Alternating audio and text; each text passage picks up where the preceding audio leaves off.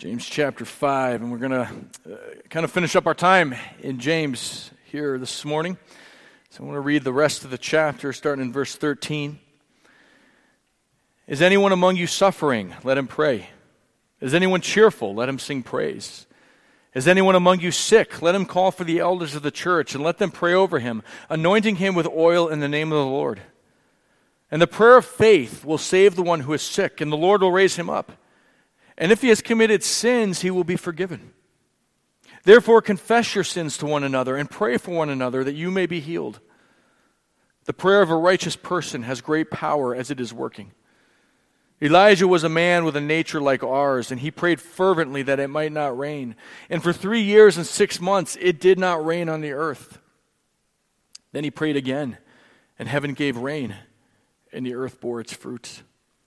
My brothers, if anyone among you wanders from the truth and someone brings him back, let him know that whoever brings back a sinner from his wandering will save his soul from death and will cover a multitude of sins. God, we just pray your blessing on the preaching of your word this morning. That you would give me the words to say. Second time through here, God, that you would give strength, that we would hear from your Spirit what you want us to hear this morning, to change us, to sanctify us. For the glory of Jesus Christ and the building up of the church. In Jesus' name we pray. Amen. Amen. So Zach had been saving for a while.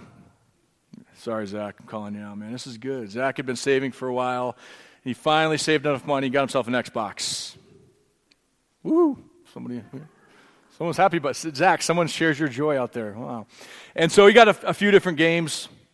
And one of the games he got was Battlefront. Got any Battlefront fans? Got a few. All right. Oh, nice. So I'm and he had an old Xbox. So I've re-entered the world of modern video games a little bit, but now I'm a little bit more so. And it's a little disconcerting growing up in the age of Atari, right? Atari. Does anyone remember Atari? The old Nintendo, right? But Atari was great, right? I mean, so now Zach throws the remote at me, and I'm like, there's 33 buttons on this remote. Like, remember the Atari? There was one joystick and one button. And Space Invaders, man, I could kill it, right? Pac-Man, you didn't have to use the button. Pac-Man, Defender, Asteroids, right? So now, Zach pulls these games up, and I'm like, huh? And he's like, Dad, it's easy. It's like A, B, Y, right bumper, left trigger, right bumper, A, B, Y. And then things happen, right? So we put Battlefront on, and the screen comes up, and he's like, okay, Dad, you got to choose your weapon. I'm like, oh, okay, easy. 33 weapons come up. I'm like, and you highlight one, and there's like these stats on it, right? Like recharge and lethalness and how many, shots per. I'm like, and they go to the next one, like, and he's like, Dad, just take the heavy blaster. It's like, is that usually the one, right? The heavy blaster? I don't know, Lincoln, right? That's a good one. So I'm just about but that's always my first. There's that and the Rocket League. We do Rocket League, right? And it's the same thing. It's like, pole position. You just got a car and you raced with it, right? Rocket League, there's like 30 cars to choose from. And I'm like, which one? Do I want the fast one? Do I want the one that turns fast? Do I want the one that's like stronger? Do I want like the one that can't be shot? So my first question to Zach when we play these games is, I'm like, just tell me what's the best weapon. Just tell me. Like, which one do I pick? Which car do I pick? Just tell me. And he always, tells me that. And okay, good. And then we go on, and I proceed to embarrass him. No, it doesn't. No, it doesn't work that way. But anyway, so the best weapon. That's my first question. That's just what I want to know. Tell me what the best one is. Book of James, he's given us all these things throughout the book, right? Be joyful in suffering. Learn how to control your tongue. Learn how to be patient in suffering. Guard your relationships within the body. Patiently wait amidst the persecution of the diaspora. And I think what James is doing here as he closes this thing up, he's really simplifying things for us. And don't overthink all of this. How do we navigate all this, James? How do I navigate all this amidst the pressures of a broken world and the pressures of persecution? And James says, let me boil it down to you. There's two really simple things. I'm going to give you two weapons. And it's real easy. Pray and deal with sin. Pray and deal with sin. And that's how James closes his letter. And these two things, as you read here, they're so intertwined. I didn't even try. Like usually, you're supposed to come up with this like cute outline that sometimes, you've heard Jeff say this in the past. Sometimes you can outline the life out of a text. And so I'm not even going to try to do it. I'm just going to follow James' train of thought here because he does. He kind of weaves from like prayer to dealing with sin, back to prayer to dealing with sin, and it all kind of is connected. But these are two great weapons that he has given us, that if we take seriously the call to prayer, and if we take seriously the call to deal with sin in the community, we're going to be okay. Okay? So this is where he starts. Talk to God about everything. Talk to God about everything. He gives us this in the first verse, or the first verse we're talking about today, right? If you're suffering, pray. If you're joyful, pray. There's the two extremes right there. And implied in this, I believe, is this. Pray when it's bad, pray when it's good, and every time in between. James says the way you navigate, the way you survive is to cultivate a life of prayer in the good times and in the bad times. But this, if we're honest this morning, and if you're like me, is not easy to do. The prayer life is one of the most difficult things to maintain and to intensely approach every single day. Is it not? It's a struggle. It's a fight. I struggle with it myself. It's not easy. The enemy does not want us to pray. There's a quote from C.S. Lewis in the Screwtape Letters. Right? This is where Uncle Screwtape, the senior demon, is discipling his little younger Padawan demon. And he writes to him this about prayer. He writes, worry the Christian with the haunting suspicion that the practice of prayer is absurd and can have no objective result. And don't forget to use the heads I win, tails you lose argument. If the thing he prays for doesn't happen, then that is one more proof that petitionary prayer doesn't work.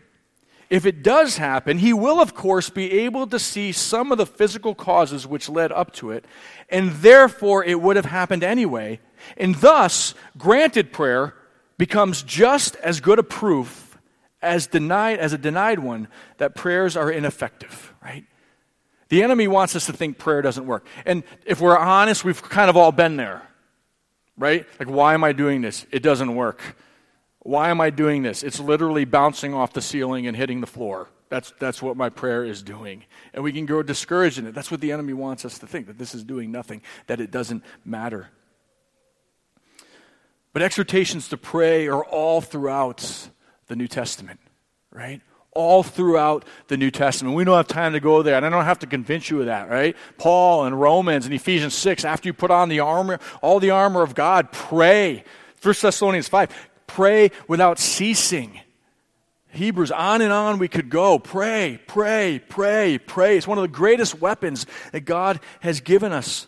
James joins in this call to prayer here, right? When you're sad, when you're suffering, pray. This refers to distress, times of struggle, times of difficult circumstances. It could be financial. We've seen some of these things in the book of James, right? There's financial struggles. Could be physical ailments, certainly emotional struggles. He's saying pray. Pray when you're happy. Everything is awesome. Everything is cool, right? When you're feeling that way, pray. The little translation is here, let him psalm. Let him psalm. Let him sing. Let him make music. This is Psalm 57:7. My heart is steadfast, right? My heart is good. My heart is locked on. Therefore, I will pray and make melody. So we can't neglect prayer in the good times either, right? Do you ever just stop and pray and just thank God for things? Even in the midst of difficult and challenging times? Do you thank him for your salvation? Do you praise him and thank him for his grace? When he does bless you with specific things, do you stop and say, God, thank you for that? Thank you for giving me that. Is that a regular part of your life? I remember one time Todd DeKreiger and I were driving to Chicago. We were going to go to a Cubs game. And we're driving, and it's a beautiful day. We're on the highway. We're probably about 30, 40 minutes into our trip. And it's a beautiful morning, and we're going to go to the Cubs. We're going to get pizza at Giordano's, just hang out for the day in Chicago. And you remember, if those of you remember Todd, he's just like driving. He's like, man, what a day. Look around. We're going to a baseball game in Chicago, Giordano's. Man, God is so good. You know what, Craig? Why don't we just take the next few minutes while we're driving? Let's just praise God and offer thanksgiving and praise. And I'm like, dude, I'm driving.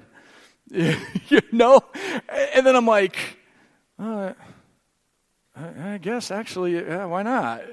And I've often thought back to that, because we're like, well, yeah, no, let's do that. Maybe when we stop or before we eat, we'll do that. Or when we get to church Sunday, why isn't driving my car on the way to Chicago an appropriate time just to stop and praise God? I'm good. Everything's great right now. Let's talk about it. Do we ever do that? We get together. We have friends over at the house around the dinner table. We're like, hey, you know what? While we're eating, why don't we just offer praise to God for what he's done? Like, oh, okay. It's not prayer time, but I guess we could do that, right? When you have your friends over, right? Students, you have your friends over. Your buddies come over to play Battlefront, right? Hey, Bob, before we play Battlefront, let's praise God for some things. Right? That should come naturally to us. We are prone at times to not go to God when we're in need, but we can also forget to go to him when things are good. Listen, prayer is the greatest demonstration of trust and faith and dependency on God. This is what characterized the early church. This is where they drew their strength and their power and their courage and their depth of conviction. And remember, James was the leader of the Jerusalem church. So all this stuff we read in Acts, all these successes and powerful moments that they had, that was James. James was living that. James was leading them in Acts. Much of what we read about the church was characterized by prayer, and James was at the heart of that. They understood that prayer was the appropriate response when God did great things, and they understood that prayer was their first line of defense. And we have time to look at all the passages, but Acts chapter 1, they joined themselves constantly in prayer. Acts chapter 2, they devoted themselves to prayer. Acts chapter 3, Peter and John are going up to the temple at the hour of prayer, which, by the way, was 3 p.m. Acts 4, 23 through 31, they lifted their voices together to God. This is when the threats were being made against them. And they said, God, look upon their threats and grant that your servants would have power to continue to proclaim the word of God. Acts 6, 4, the leaders, the elders, the deacons, they devoted themselves to prayer. Acts 12, when Peter was in prison, remember the believers got together. It says they were fervently praying together during the night at the house of Mary. They prayed over and over and over again. So when James is exhorting us to pray, he's speaking out of experience.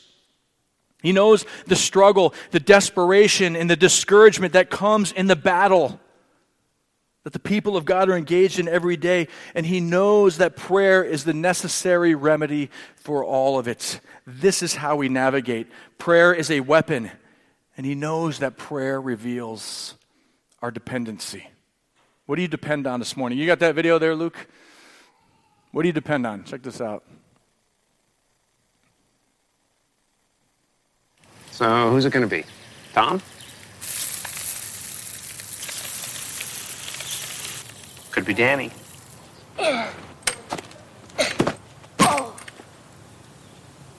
Guess it's Aunt Maggie.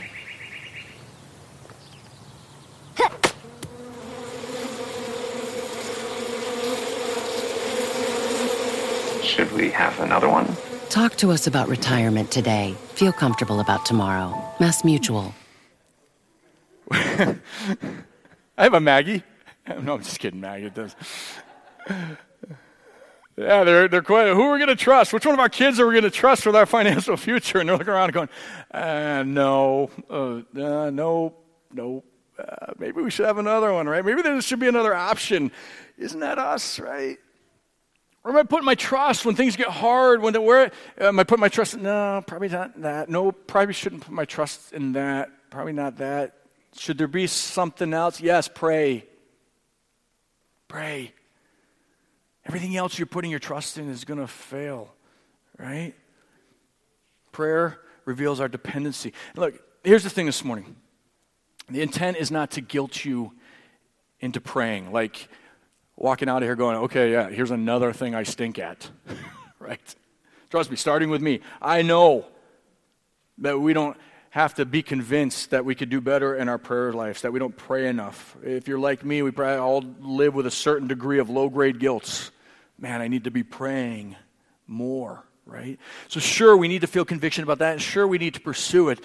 But what I want us to leave today feeling more is this pull to engage in prayer because of the incredible blessing and gift that it is.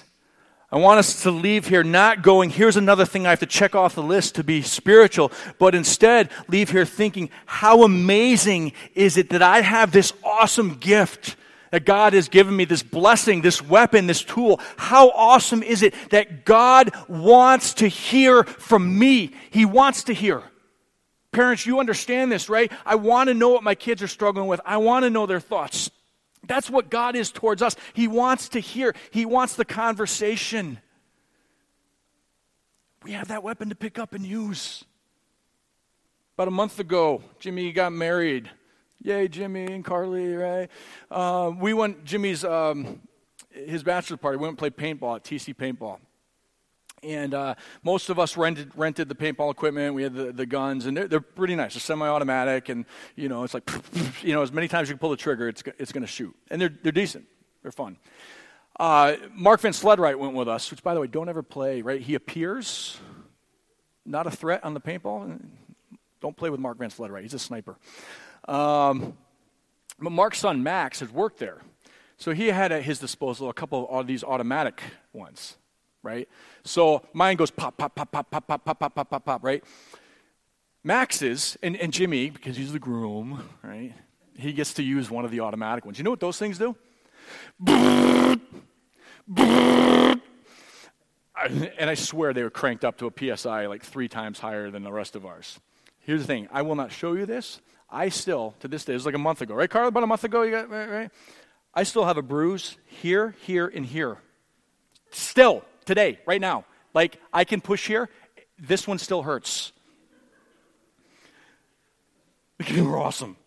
And throughout that event, the guys would say, they were willing to share on occasion. Like, do you want to use? Nobody said, no, I want to keep this gun instead.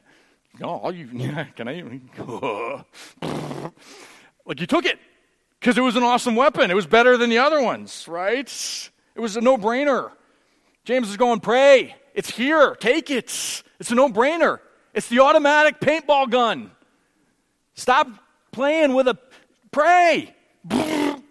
Use that instead, right? We'd be dumb to not take it. That's what we're being challenged with. Be amazed that God wants to give us this. Be amazed that God wants us to talk to Him. God wants us to unload on Him. He wants us to converse with Him. These passages, we don't have time to unpack all these, but casting all your anxieties on Him because He cares for you. Casting. Throw them on Him.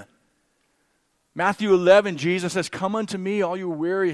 He wants to help us bear our burdens. Psalm 55:22, cast your burdens on the Lord.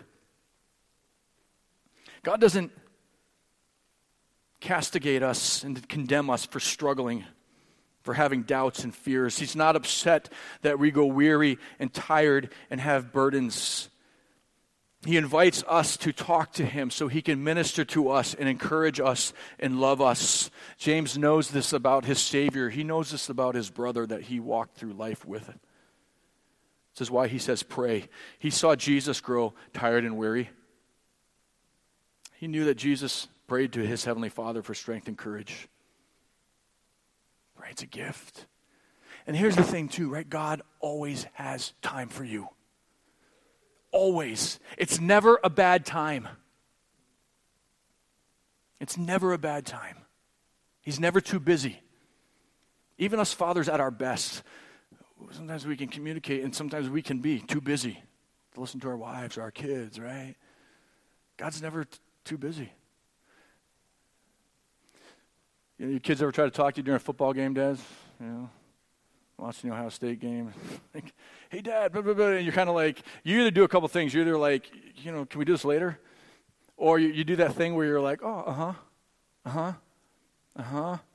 You have no idea what they're saying, right? This is why, I go to Applebee's or Texas Roadhouse with my wife, and I am made to sit with my back towards the TVs. Because, right, my wife knows we're going to sit there eating, and it doesn't matter. It could be like Southern Missouri against East Alaska playing football. And like, my eyes are going to be like, yeah. She's like, you're not listening to me. Yes, I am. Touchdown. What? No, I'm listening, right? Right? You guys who watch U of M, kids come, your wives come. No, I'm watching the football game, right? Listen, it's never a bad time for God. He's never distracted by something else. He's never watching U of M football. Sorry. It's always a good time. Always has time. Why don't we take that? Use that. Lean on others when you're weak and struggling to have faith, because God responds to their prayer of faith. James goes on, is any of you sick? Let him call for the elders of the church and let them pray over him, anointing him with oil in the name of the Lord. I think part of what's going on here is that there are times, and those of you who've been sick and faced extended periods of discouragement and pain, I think part of what's going on here is that there's just sometimes I don't have the faith to pray. I think that's part of this. Call on the elders. Call on someone else to come and help bear the burden. This is an important point. Notice who initiates this. It's the person who's sick. Let the person who is sick initiate this and call on the elders. There must be a humble willingness to ask for help. That's significant. Here's some thoughts about this. Elders are not superhumans with special connections to God. Right? The text is clear that the power to heal lies with the prayer, not with the elders. Okay? So just get that out of the way, right? And it's funny. I think people think this way. We often laugh. As me and a friend of mine, Justin, we're on the board at North Point, and you know who always gets asked to pray at the board meetings? It's one of the pastors. So Justin and I always have this little betting thing on who's going to get asked to pray today. It's kind of funny. Like family gatherings, right? Craig, can you pray for, you're like, I'm not the only one with a direct line to the Almighty. It's like, God here, it's like remember the old red phone on Ronald Reagan's, the president's desk, the red phone that had the direct communication to, like, I don't have a red phone to God that you don't have, So that's not what this is, okay? Other people can pray. We were on vacation one time in Hawaii years ago, and Kathy's parents took the family out there, and they found out I was a pastor from Michigan. And we went to this little church service, and they asked me to pray twice in the service. I'm like, I'm on vacation, I don't pray. Just kidding, I didn't say I did. It was nice. But that's not what this is. It's not just that the elders are the only ones who can talk to God. I think part of it is, yes, there is a degree where the elders have been vetted, and they are assumed to be in right relationship with God. I think part of it is that the elders are responsible to shepherd. So this is a tangible expression of their ministry. I think there's one thing here that's significant. I think part of what's going on here, again, I go back to whose initiative this is. It's the person who's sick. This alerts the elders to needs in the community. They can't know everything. And so when people say, hey, I have this need, it's like, oh, okay, I did not know that. That's important, especially back then, right? James and Peter weren't checking out Facebook, and Peter's like, hey, James, did you see that Paul Kimball is sick? I saw it on the feed today. No, they had to be told. That's an important part of this. But here's the thing. I think maybe the most significant piece in this is that the elders represent the church body. This is a communal event. Paul says in 1 Corinthians 12, if one suffers, all suffer. And I think the elders are a tangible representation of the entire church bearing the burden. I think that's all kind of included in this. So then they anoint with oil. What is that? I think this is mostly symbolic of God's blessing. There probably was some healing, some soothing qualities to the oil. It was used for that often back then, and there was something, I think, powerful about the elder maybe applying this and physically touching and soothing the hurting church member. But the focus of the passage is on intercessory prayer. So I think what that communicates is that the oil in itself is not the healing agent here. I think that the biggest thing that the oil represents is that this person now is being set aside for special consideration. It's being set aside for prayer. That's always what anointing meant in the Old Testament. I think when David was anointing, he didn't become king right away, but it was indicating to him that you are set aside, and you have a future, and you have a hope, and I think all of that is kind of included in here.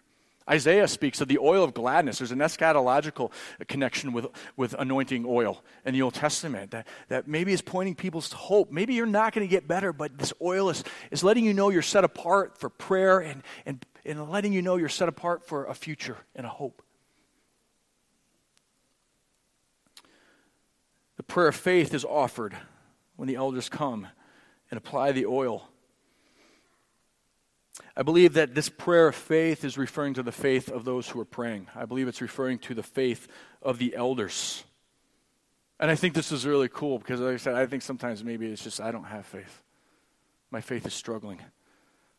And so I'm calling on brothers to come and surround me and lift me up in prayer and let their faith support me. Let their faith strengthen me. Let their faith carry me to God because I feel like I just don't have it right now. And you think about it, there's precedent for this. Think back in the book of Mark, chapter 2. Remember when those four guys carried their paralytic friend to Jesus? And they brought him to Jesus and they couldn't get in the house. And then they go up on the roof and they tear the roof off the house and they lower him down. Jesus heals the man. Do you remember what Mark says when that healing took place? When Jesus saw their faith, plural, the faith of the friends who brought this man to Jesus. I think that's kind of the same thing James is getting at here, that sometimes my faith and your faith, lifting up a brother who's struggling with their faith, I think God's effective and powerful. Dietrich Bonhoeffer writes this: the Christian needs another Christian who speaks God's word to him.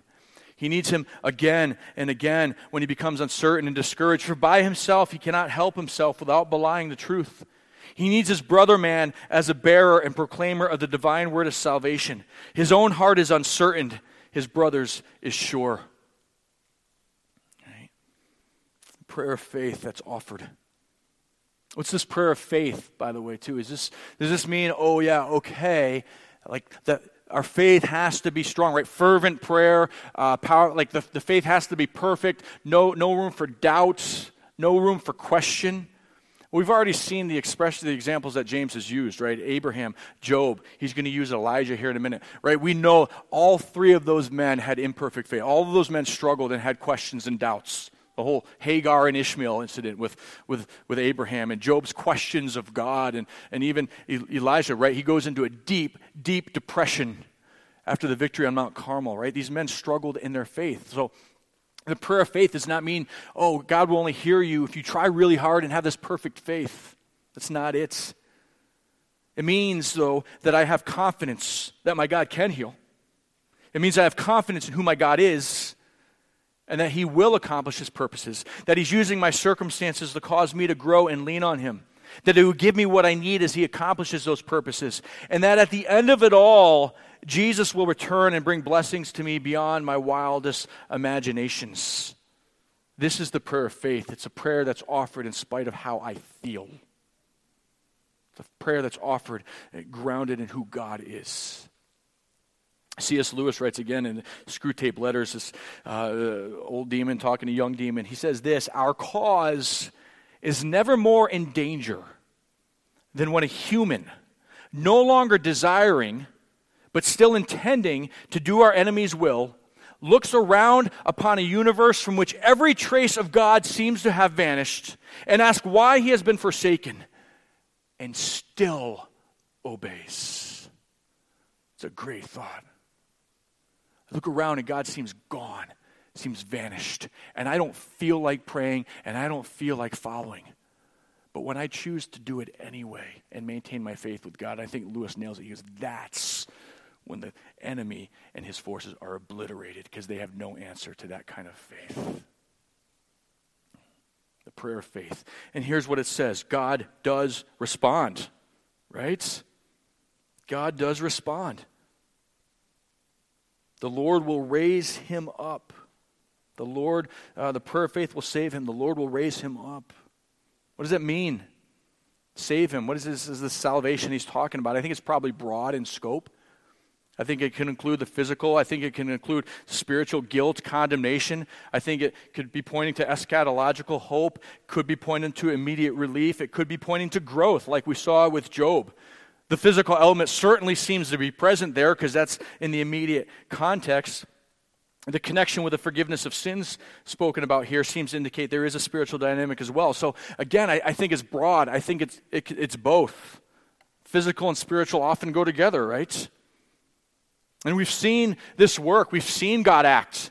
The last time our elders were called together to pray just was 2 months ago or so over Brittany, and she was facing some dire medical needs and some real concerns, and they're going to have a big surgery. And we all gathered at a house and prayed, and it was awesome. And sure enough, we get a phone call the next day, and praising God, like, look, this happened, and it was in accordance with how we had prayed, but it doesn't always go that way, does it? It doesn't always go that way. And we have to be honest about that too. If some of us, given the reality and the circumstances of our life, sit here and we read James and we go, yeah, right, that doesn't happen. There isn't always healing. My loved one still died. My loved one is still suffering, right? Kathy's back, still hurts. There isn't always healing. Even the great missionary, Amy Carmichael, in India, there's an account where she prayed for a coworker who was very, very sick. It was cancer, and they brought in these people, and they prayed over her, and they put a palm leaf upon her, and I don't remember what that represented, and they prayed, and they prayed, and they prayed, and they prayed, God, that we know that you will give the victory here in one way or another. That coworker got sicker and sicker, and the last week of her life was racked with incredible pain and suffering and ultimately died. But the acknowledgement in their prayer was that God still worked a victory. We may not see it, but God saved and God rescued. So what's the deal here? Is James overstating? Is he out of touch with reality? Is he blindly defending God in a theological position in order to save face? Is this some kind of used car salesman guarantee? Or does it mean that God doesn't act and heal, that the one who's been praying hasn't tried hard enough or doesn't have enough faith? Maybe I just didn't pray with enough intensity. No. I think that there are multiple ways I can be saved without my circumstances changing. I can see God more clearly. I can be sanctified. I can have my spirit lifted and my perspective changed, as we see many times in the Psalms. I've heard many times over the years older, wiser people who have gone through the difficulties and challenges of life say things like, man, that was hard, and I never would have chosen it, but I would never trade it. That's people being saved, right? God teaching me to trust and building my strength through trials saves me, and it will continue to save me as I face greater trials throughout my life.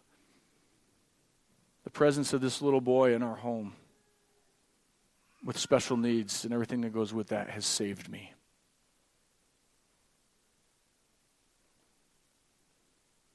It's shown me how selfish I am, how short I can be, how impatient I can be. It's a sanctifying process. I'm a better person. Right? Circumstances aren't changing. But God is saving. He's working. Be honest about sin and pray for one another.